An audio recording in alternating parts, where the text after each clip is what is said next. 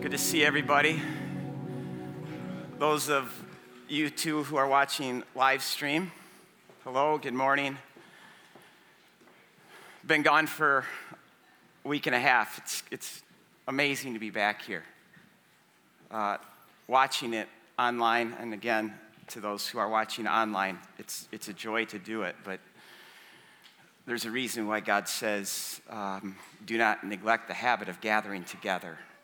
Why the psalmist over and over again says, in the assembly of God's people, I will declare your praise. And so, good to be back. Let me address an elephant that's starting to kind of prop up in our family room here. And that elephant, I think, is getting just a little bigger and bigger. So, we have protocols on how we gather on Sunday mornings. And for a long time, they've been out there and we've kind of remained silent on it. And a lot of things have evolved and changed. So let me just clearly communicate just a few things. Number one, know this, your elders are just seeking God and wrestling with God on all matters, even pertaining to how we should gather, protocols, what protocols, all of that. And as God gives us clarity, just know that we'll communicate it. Until that point, though, two things. Number one, because we are all in different places, can we wear masks in? And can we wear masks out? I just think that is where we need to be at this time. When we're seated, the ball is in your court. You do what you need to do according to your conscience. And I mean, right now we can gather in a restaurant, and for a whole hour, even an hour and a half, we can remove our masks. And I know that there are some people here that, according to their conscience, to have that mask on during worship just feels wrong. And so this falls into the bucket of what we constantly communicate about who we are as a church. We are a kingdom of priests. We are all pastors. We are all prophets.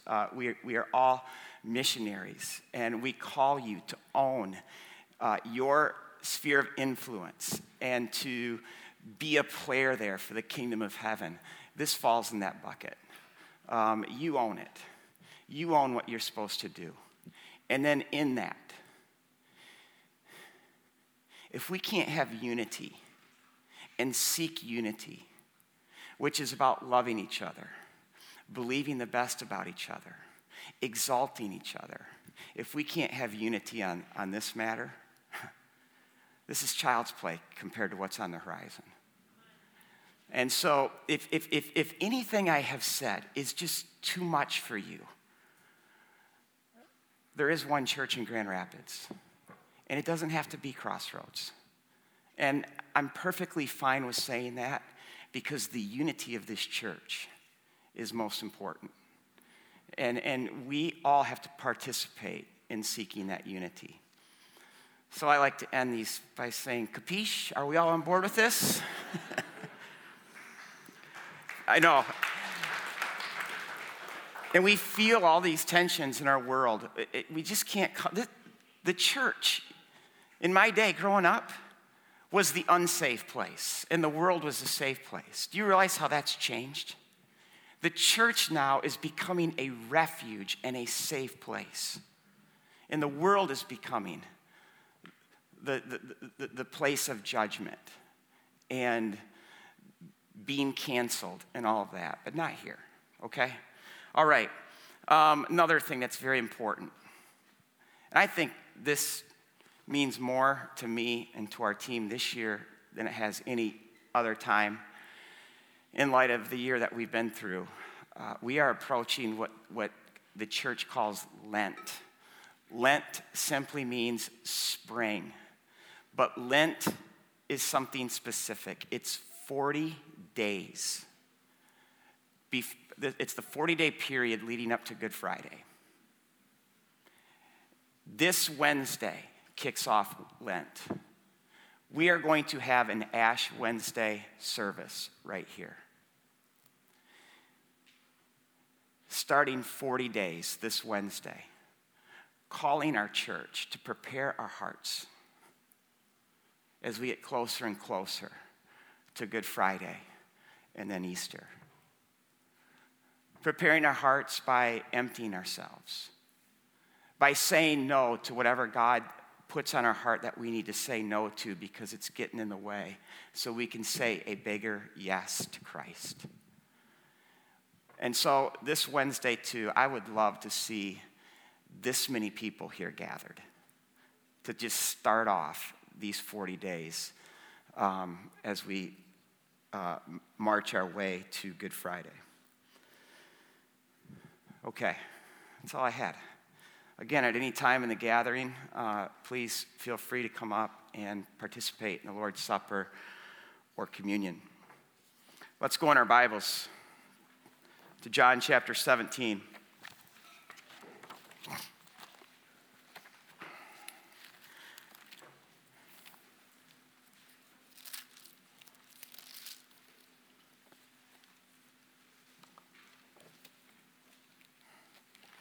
So we've been looking at the last night, Jesus with his disciples. John gives us this incredible gift. He devotes 5 precious chapters to describe this last night in all its detail. And as we've already seen, this whole night starts off with a shocker. Jesus washes the disciples' feet. And this sets the table for everything that Jesus is about to say to them. Because washing someone's feet in that world was what the lowest person in the room was responsible to do, because it was the lowest of all acts. And so Jesus washes their feet. He takes that position, as John says, to show the full extent of his love, how far he will actually go, how he will humble himself, how he will humiliate himself to serve these guys. And when he's all done, here's the punch. He says, I have set an example for you. What I have done for you, you will now go and wash the feet of the world. Now that act is a shocker in and of itself, but probably the biggest shocker is immediately following this act when Jesus tells these guys, I'm leaving you. And this crushes these guys. They're devastated. The text also says that Jesus is crushed. These guys have been in this intimate relationship for 3.5 years, 24/7, 365.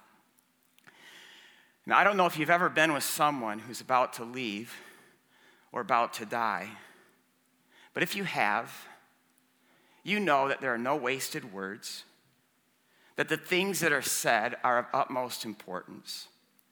I had this about 1.5 years ago. I was visiting my high school football coach, Bob Blackwire. Man, it's taken me this long to talk about it. He had terminal brain cancer, and it was in the advanced stages. Death was imminent. And this man was more than my football coach. He was one of the top 5 most influential people in my life. I remember when I started junior high, we both showed up at this school together. Him as his first day of teaching, me as a 6th grader, my first day of junior high. And the memories that we had of playing golf after school, basketball, ping pong. Anyway, this last time together, I mean, we relived a lot of these memories. He gave me a CD with a highlight film that I actually left at his house that night because of everything else. But I do remember that we said things to each other that night that we had never said before, because we both knew this was the last time we were going to be together. And this is Jesus and his disciples. And these disciples are thinking with Jesus leaving them that this whole thing is over, but little do they know that actually the whole thing is just getting started. this revolution, the kingdom of heaven that is about to shake the entire world, and it's going to happen through them. But in this place of turmoil, we see how Jesus, through his last words and all the detail that John gives us, Jesus is pastoring them, he's coaching them, he's preparing them, and most of all, he's loving them. And now Jesus concludes these final words with a prayer. Now, this isn't just any prayer. This isn't even just a prayer of Jesus. This is his departing prayer that he prays. Let's read John 17. We're going to be looking at this for the next 2 weeks. Please stand for the first 5 verses and a few other ones. Do not be disappointed if I leave a lot on the meat on the bone, because again, like I said, we're going to be hitting the rest of it next week. After Jesus said this, said what? In this world you will have trouble, but take heart. Do not get discouraged. I have overcome the world. After Jesus said this, he looked toward heaven and he prayed, Father, the hour has now come. Glorify your Son, that your Son may glorify you. For you granted him authority over all people, that he might give eternal life to those you have given him. Now this is eternal life, that they know you, the only true God, and Jesus Christ, whom you have sent. I have brought you glory on earth by finishing the work you gave me to do. And now, Father, glorify me in your presence with the glory that I had with you before the world began. And then jump down to verse 13. I am coming to you now, but I say these things while I am still in the world, so that they being the disciples, may have the full measure of my joy within them. And then verse 24.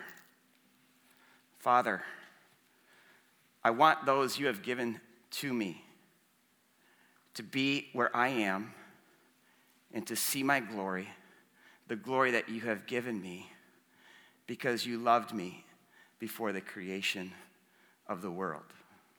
This is God's word. You can be seated.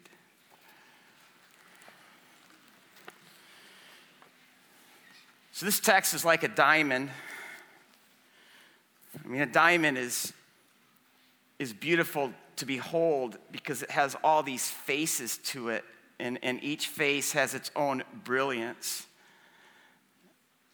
And so this is, but in that, even though it's beautiful to behold, it's very difficult to explain.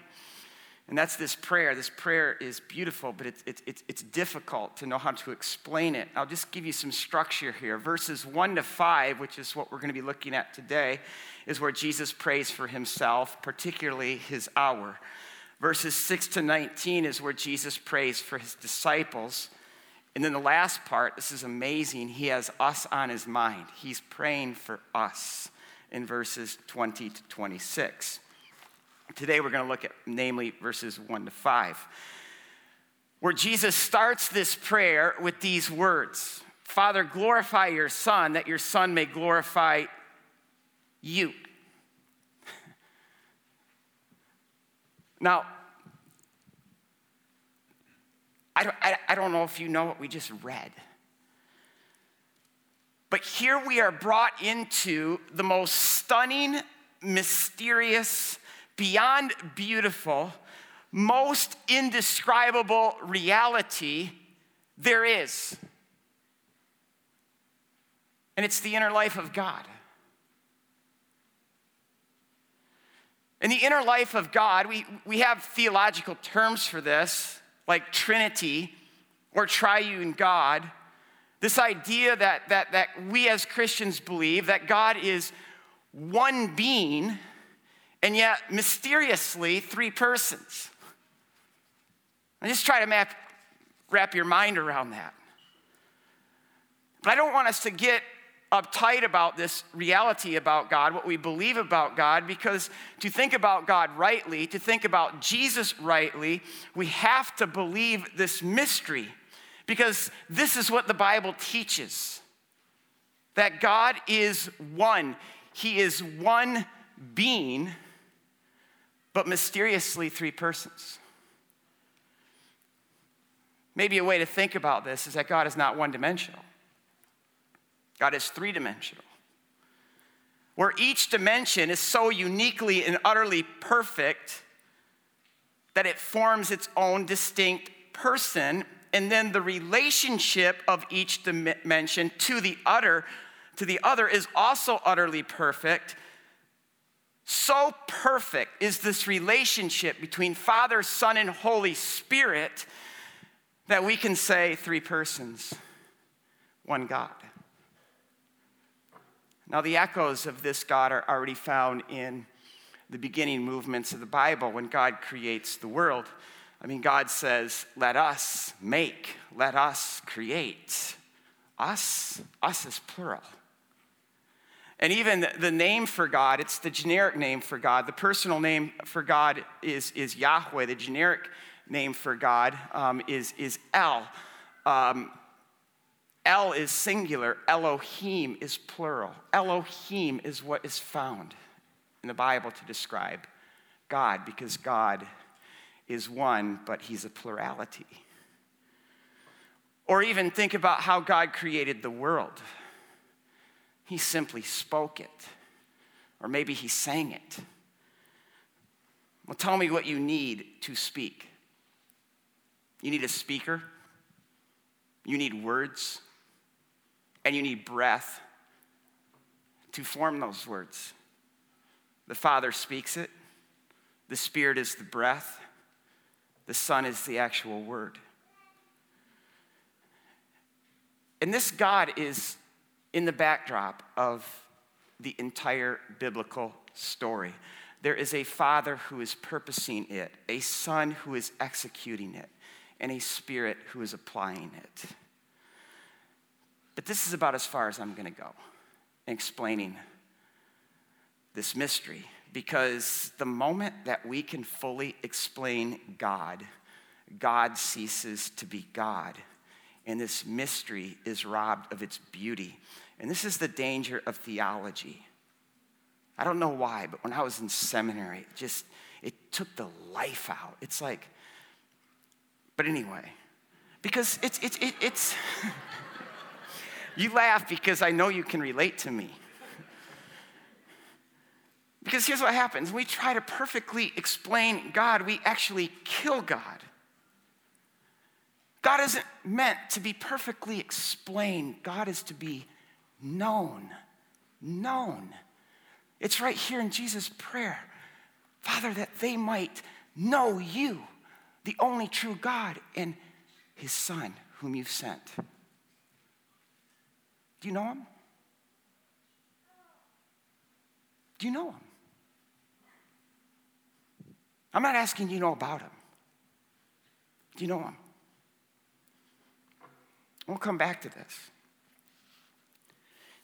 Now, why does it matter, though, that God is one being, yet three persons? Why does someone like Eugene Peterson, who is one of my heroes, pastor, writer, theologian, he says the belief of God as Trinity is the centerpiece of everything. Everything. I mean, think about it. Try to wrap your mind around this. God being one being, yet three persons, mean that God within himself is a community. Or better yet, a family. That's why Father, Son, I mean, these are family terms. In other words, God is not just this force. God is not an abstraction. God is personal. Think about the first thing our soul says when we come to know him for the first time. We say, Abba, Father. And in this prayer, we have a window into the most wondrous reality there is. This dynamic, explosive relationship between Father, Son, and Holy Spirit. It's a relationship marked by glory and the adoration of the other, motivated by the purest of love.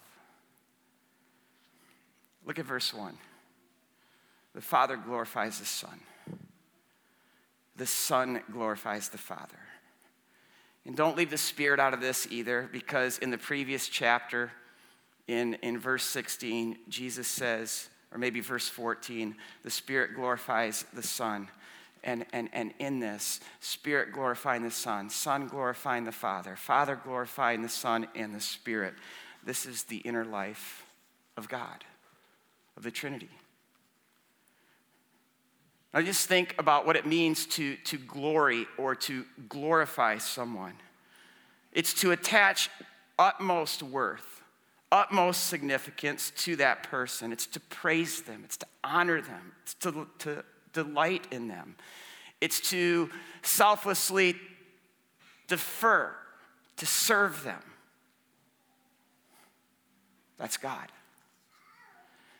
In fact, if you want one of the purest windows into that, look at Jesus washing feet.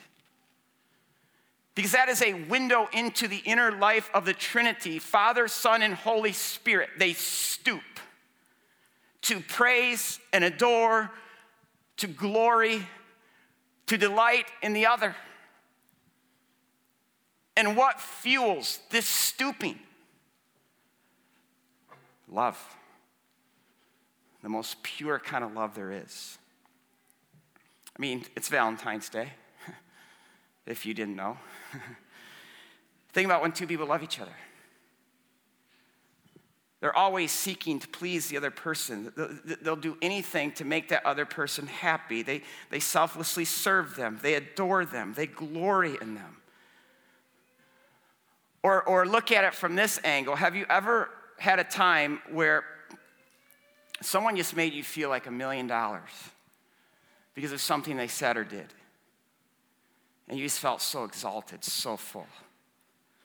This is but a fraction of the inner life of the Trinity. This is a family, not seeking their own glory, but selflessly bringing glory to the other, delighting and adoring the other, literally pouring love, oceans of love into each other. And through Jesus' prayer, verse 5 and 24, Jesus says, this has been going on before the world began. In other words, Father, Son, and Holy Spirit have been loving each other this way, glorifying in each other this way throughout all eternity. Now, what does this mean? It means that at the heart of the universe is relationship. That ultimate reality right now is love. It's a family of persons delighting in each other, selflessly sharing and giving of themselves to one another, bringing glory and praise, delighting in the other. That's what's at the center of the universe. And only Christianity believes this about God. That's why the church father Augustine said this. He says, if you don't have a Trinitarian view of God, you don't have a perfect one. Because he says what you're left with is a God who never loved anybody until he created the world. I mean, think about it. If God is not a Trinity, then prior to making the world, he never had a relationship. And love cannot exist if there's not someone else to love. But John says elsewhere in 1 John 4, he says God is love. It's because God has always had someone to love. Now, to the ancient world, this conception of God, it's radical. Their idea about God or the gods, first of all, even when it came to creation, that God did this for personal glory. or he was on some power trip. In fact, when you read the ancient creation accounts about these gods or other gods, these creation accounts are violent. The gods are all battling it out until one God is finally supreme. It's all about power. Now, moderns today are like, man, thank goodness we don't believe that stuff. And then even take it so far to not even believe in God at all. But think about the modern understanding of why we're here. Evolution. What's it based on? Power. Survival of the fittest, the strongest. I mean, it's all premised on power. Survival of the fittest is why we are here. It's what created the world. It's what sustains the world. And so to survive, for your life to have meaning, significance, satisfaction, it's all about power. It's about being the strongest, the richest, the prettiest, the smartest. We know that. That's the world we live in. But our God, the God of the Bible, did not create the world because he was on some power trip needing glory. Because why? He already had it. He didn't make the world because he was lonely and needing someone to love. He already had infinite amounts of love. God made us because of love. Because God is love. And so love, not power, is at the center of the universe. And God made us, to share that love, to bring us into that love, which is why we've been made in his image. And Jesus came to this world not to get praise, not to get love. He already has all of that. In the family of the Trinity, Jesus came to this world to get us back, because this is what we lost. We lost the love of the Father. We lost this family. We lost home. And God so badly wants us back because he wants to share the glory, the love, the delight, and the joy of the Trinity with us. And that's why Jesus says in verse 3, now this is eternal life. If you want a simple definition of what eternal life is, it's the inner life of God.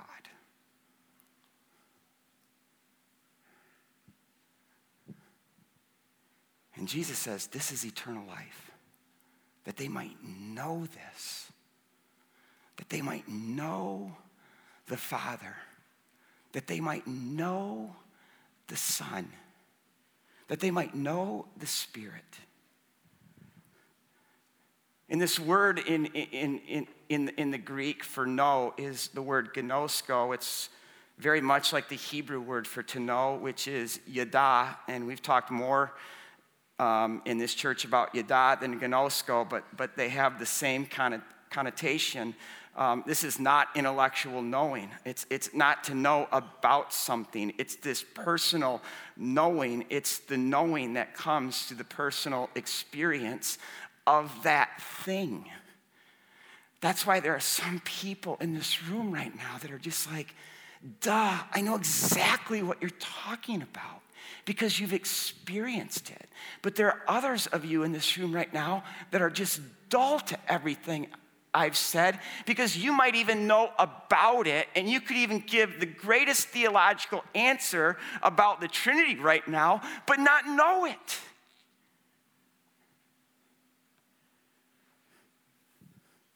I mean, look outside. We love that weather, don't we? Imagine someone who lived their whole life in a warm, hot climate, never leaving it. But they became infatuated with cold weather.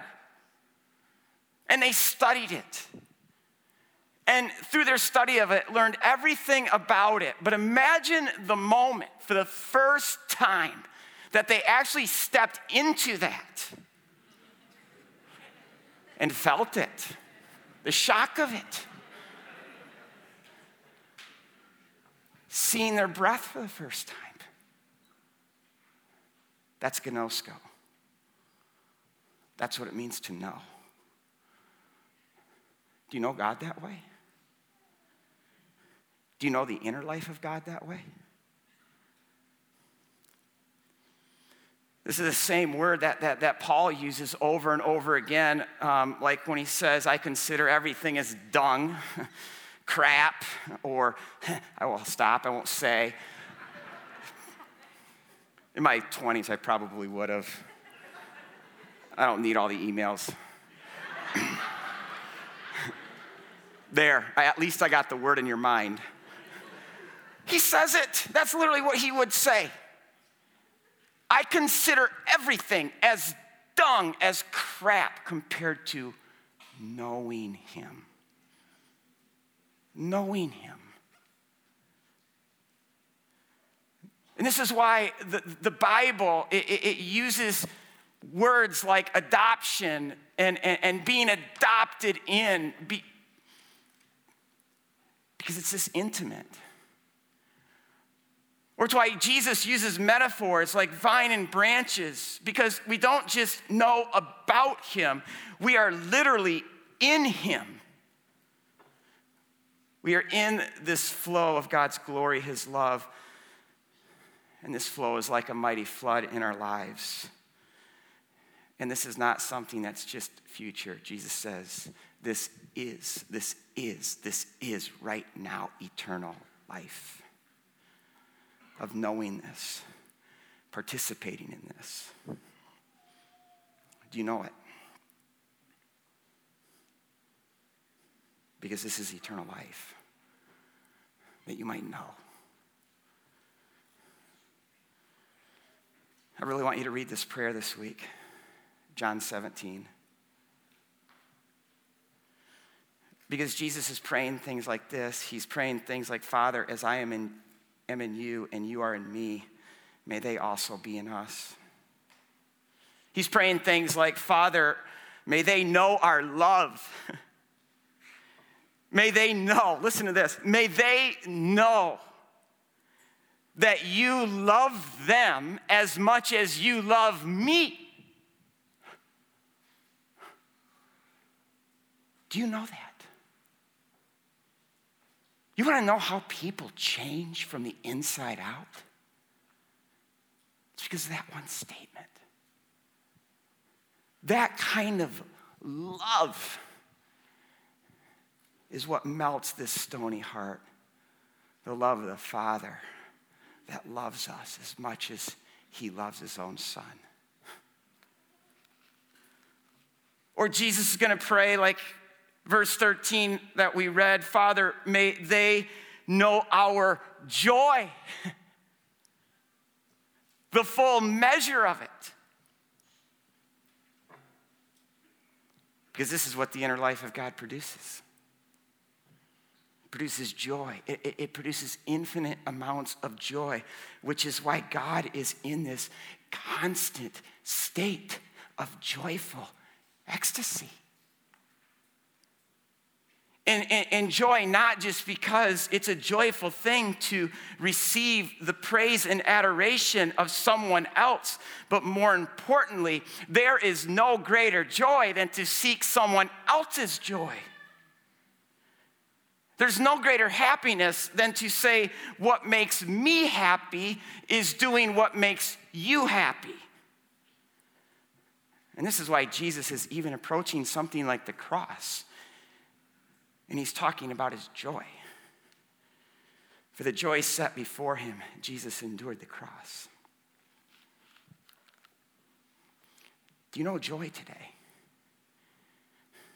Are you abounding in joy? Because joy is the serious business of heaven. God made us for joy. Christ came to the world to bring joy.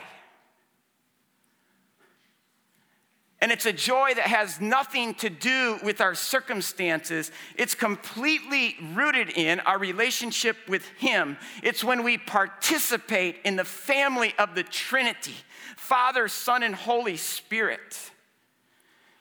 It's the kind of joy that just thrives in the midst of trials and tribulations and suffering and even deep grief. It's what Dan talked about last week from John chapter 16, verse 22. It's a joy that we have and no one can take it away. Do you have joy? See, we only know joy, we only share in this joy when we live not for our own glory, but to bring glory to others. When we bring glory to God. That's what our whole text is about today. Glory. Jesus is praying that He'd bring glory to the Father, that the Father would bring glory to the Son. And here's the reason why the Father, Son, Holy Spirit are in this perpetual state of joy. It's because they're in this perpetual state of bringing honor and glory to the other. And God made us in His image. God made us like God, and He made us to know this God and to reflect the heart of this God. And that's why the surest way to destroy joy is simply to live for yourself. It's the biggest joy killer there is. Seek your own glory, because to do so literally goes against the grain of the center of the universe. It goes against the very heart of God. But look at us. We're so fixated on ourselves. We're so obsessed with ourselves. Life has become all about seeking glory, seeking happiness. And we do this by loving ourselves, promoting ourselves, exalting ourselves, living to satisfy ourselves. But when I become the most significant thing in my life loses all significance. And when the only thing that matters is me, nothing begins to matter. And seeking our own glory is actually the way that we lose glory. And seeking our own happiness is the way that we lose happiness. And to live for ourselves, the Bible says, is literally the pathway to hell. And the reason why Father, Son, and Holy Spirit are infinitely happy is because they don't seek the praise and the glory for themselves. In fact, throughout all eternity, they have been stooping low to bring honor and glory and praise and delight to the other.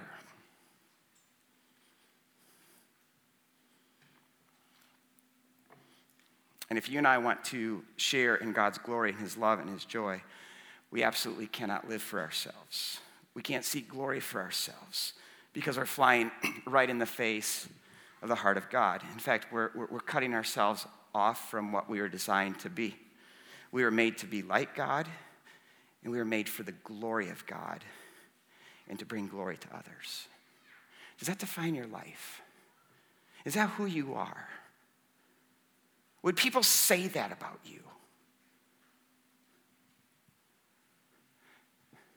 Now, nothing shouts or screams or brings to light this first utterance of Jesus' prayer. Father, the hour has come that the Son may glorify you. And Father, would you glorify your Son?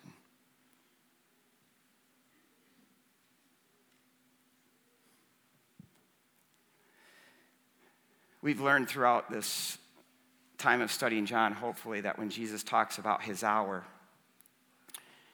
that hour is his gruesome death. And that's why he begins this whole prayer with, the hour has come. It's time for the Son of Man to be lifted up and to die. So I always read these verses, and we've talked about this several weeks ago, but I just want to linger in this a little bit more. I've always read these verses as, okay, Father, I'm going to die now. I know that, and you know that. But after I get through this horrible hour Father, then would you glorify me? Would you give to me the glory that I once had? But that's not entirely what Jesus is praying. What he's actually praying is he's saying, Father, glorify me in this hour, through this hour. And then in verse 24, that other verse we read, he's saying, Father, and let those who belong to me, let them see the glory, my glory, in this hour.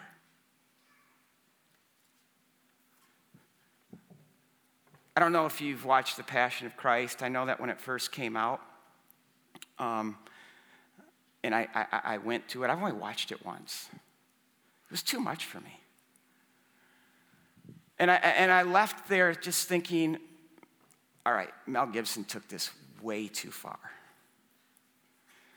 But you know my study in culture and history and all this, and as I have continued to study it, Mel Gibson got it right. That beating, that crucifixion that Jesus took, was that horrific. Listen to what Isaiah says in 52. See, my servant will be raised and lifted up and highly exalted. And many will be appalled at him. Appalled. Some of the translations are literally will have to hide their faces because his appearance was so disfigured beyond that of any human being and his form so marred beyond human likeness.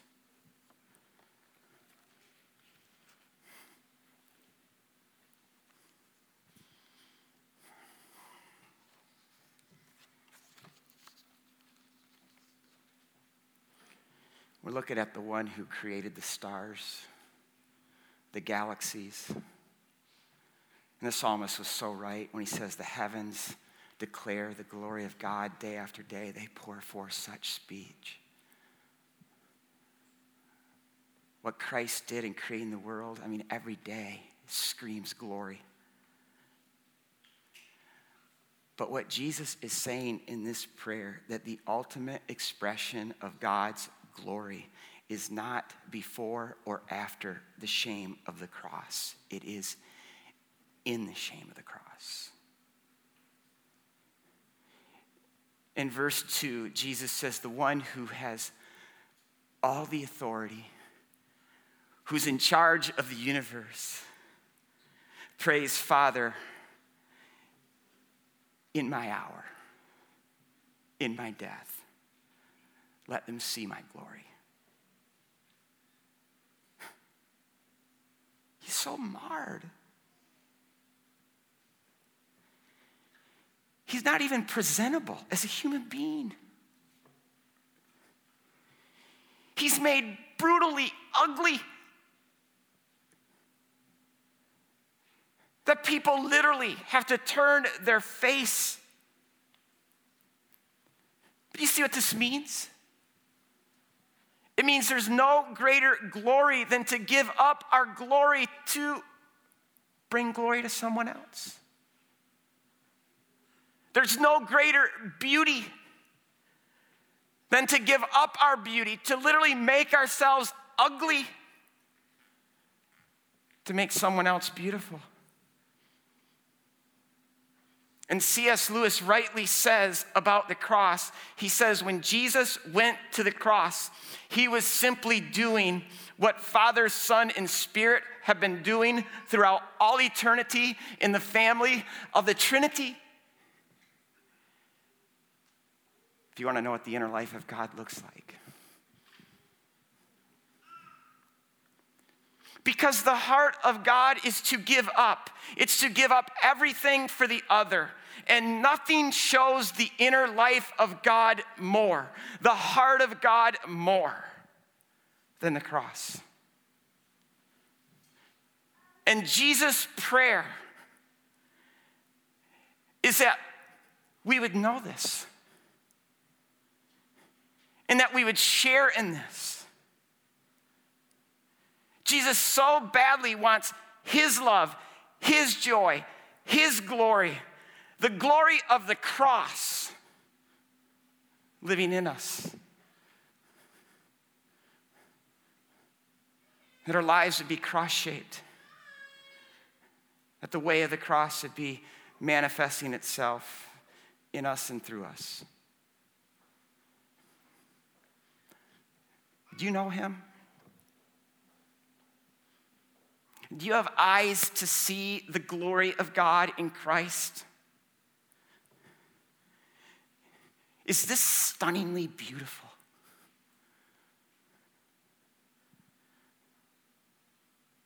Do you know this love? See, when I look at this, I can actually believe when Jesus prays, Father, may they know that you love them as much as you love me. Those aren't just words.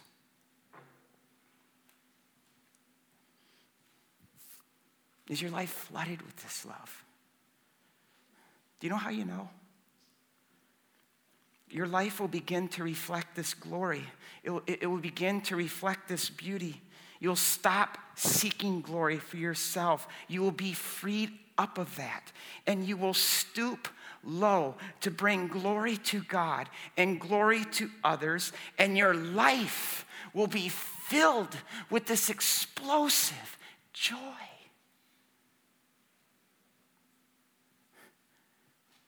And do you know what would happen if we really believed that the way up is the way down? And the way to glory is to give up glory, and the way to true joy is to seek another's joy. And the way to find life, true life, is by losing your life. And we more than just believe that, but we actually lived it. Well, Jesus tells us what would happen in verse 21. The world would look at us and they would actually believe. They would come to know the one true God and Jesus Christ, whom this God has sent. That's what would happen.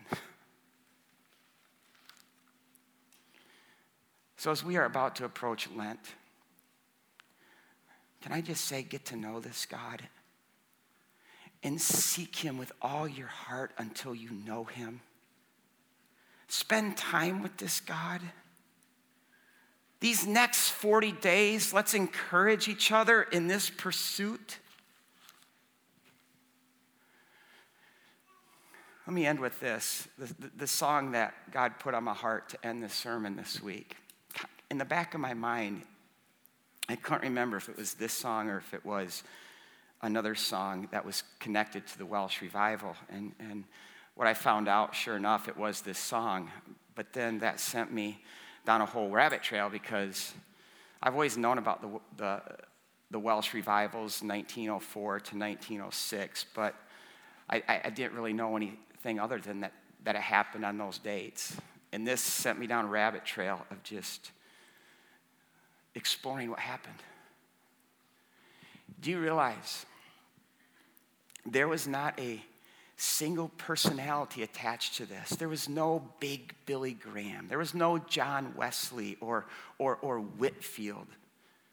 In fact, they tie it to a 16-year-old girl who got up one Sunday morning in her church, legs shaking, mouth quivering, but from her heart said, I love Jesus with all my heart. Because that's the one thing that God's love needs. It needs to be reciprocated. And listen to, there was literally a journalist there when this girl did this. The journalist's name was W.T. Stead. He said, the pathos and the passion of that young girl acted like an electric shock upon the congregation. One after another rose and made the full surrender, and the news spread like wildfire from place to place. And this news of this little spark that led to a fire that ignited went all the way to London, and the famous preacher there in London, C. Campbell Morgan, said, I have to go find out what's going on. He travels to Wales. He experiences it and comes back, and this is what he says to his church. He said, if you and I could stand above Wales in the heavens, and we could look down on it, we'd see a fire breaking out all over the country of Wales. He said, it is the divine visitation of the one true God, in which he is saying to us, see what I can do without the things you are depending on. See what I can do in answer to a praying people. See what I can do to the simplest who are needy and fall in love with me and depend wholly and absolutely on me. And it was out of this fire, amen, that one song. I love Jesus with all my heart. Amen.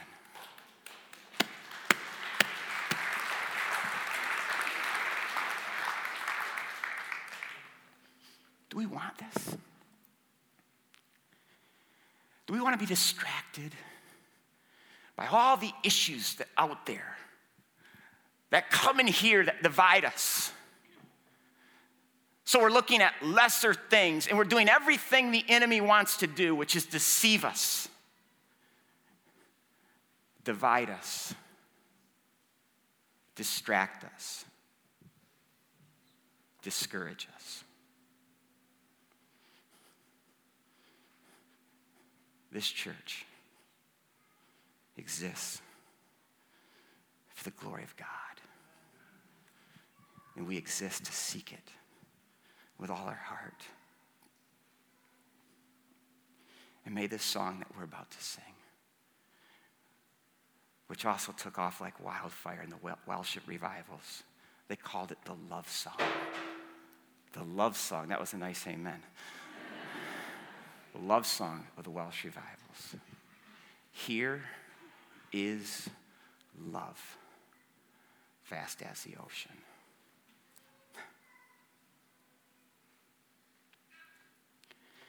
God, for those of us who don't know, may your Spirit apply this to our hearts and open the eyes of our hearts and invite us in, because Jesus has made the way. And God, for those of us who do know, because we have experienced it, but maybe we're distracted, maybe we've drifted. God, would there be much repentance in this room today? And thank you for the table. Communion is what we call it. It comes out of the word koinonia. This intimate oneness that you seek with us, the oneness that is in the Trinity. God, for those of us this morning who are repenting and turning back to you, God, thank you that you give us this meal. And through it, God, would it be real food? God, ignite a fire in your church. Bring about repentance. If my people humble themselves and pray and turn from their sin and seek my face, then I will hear them and I will heal their land.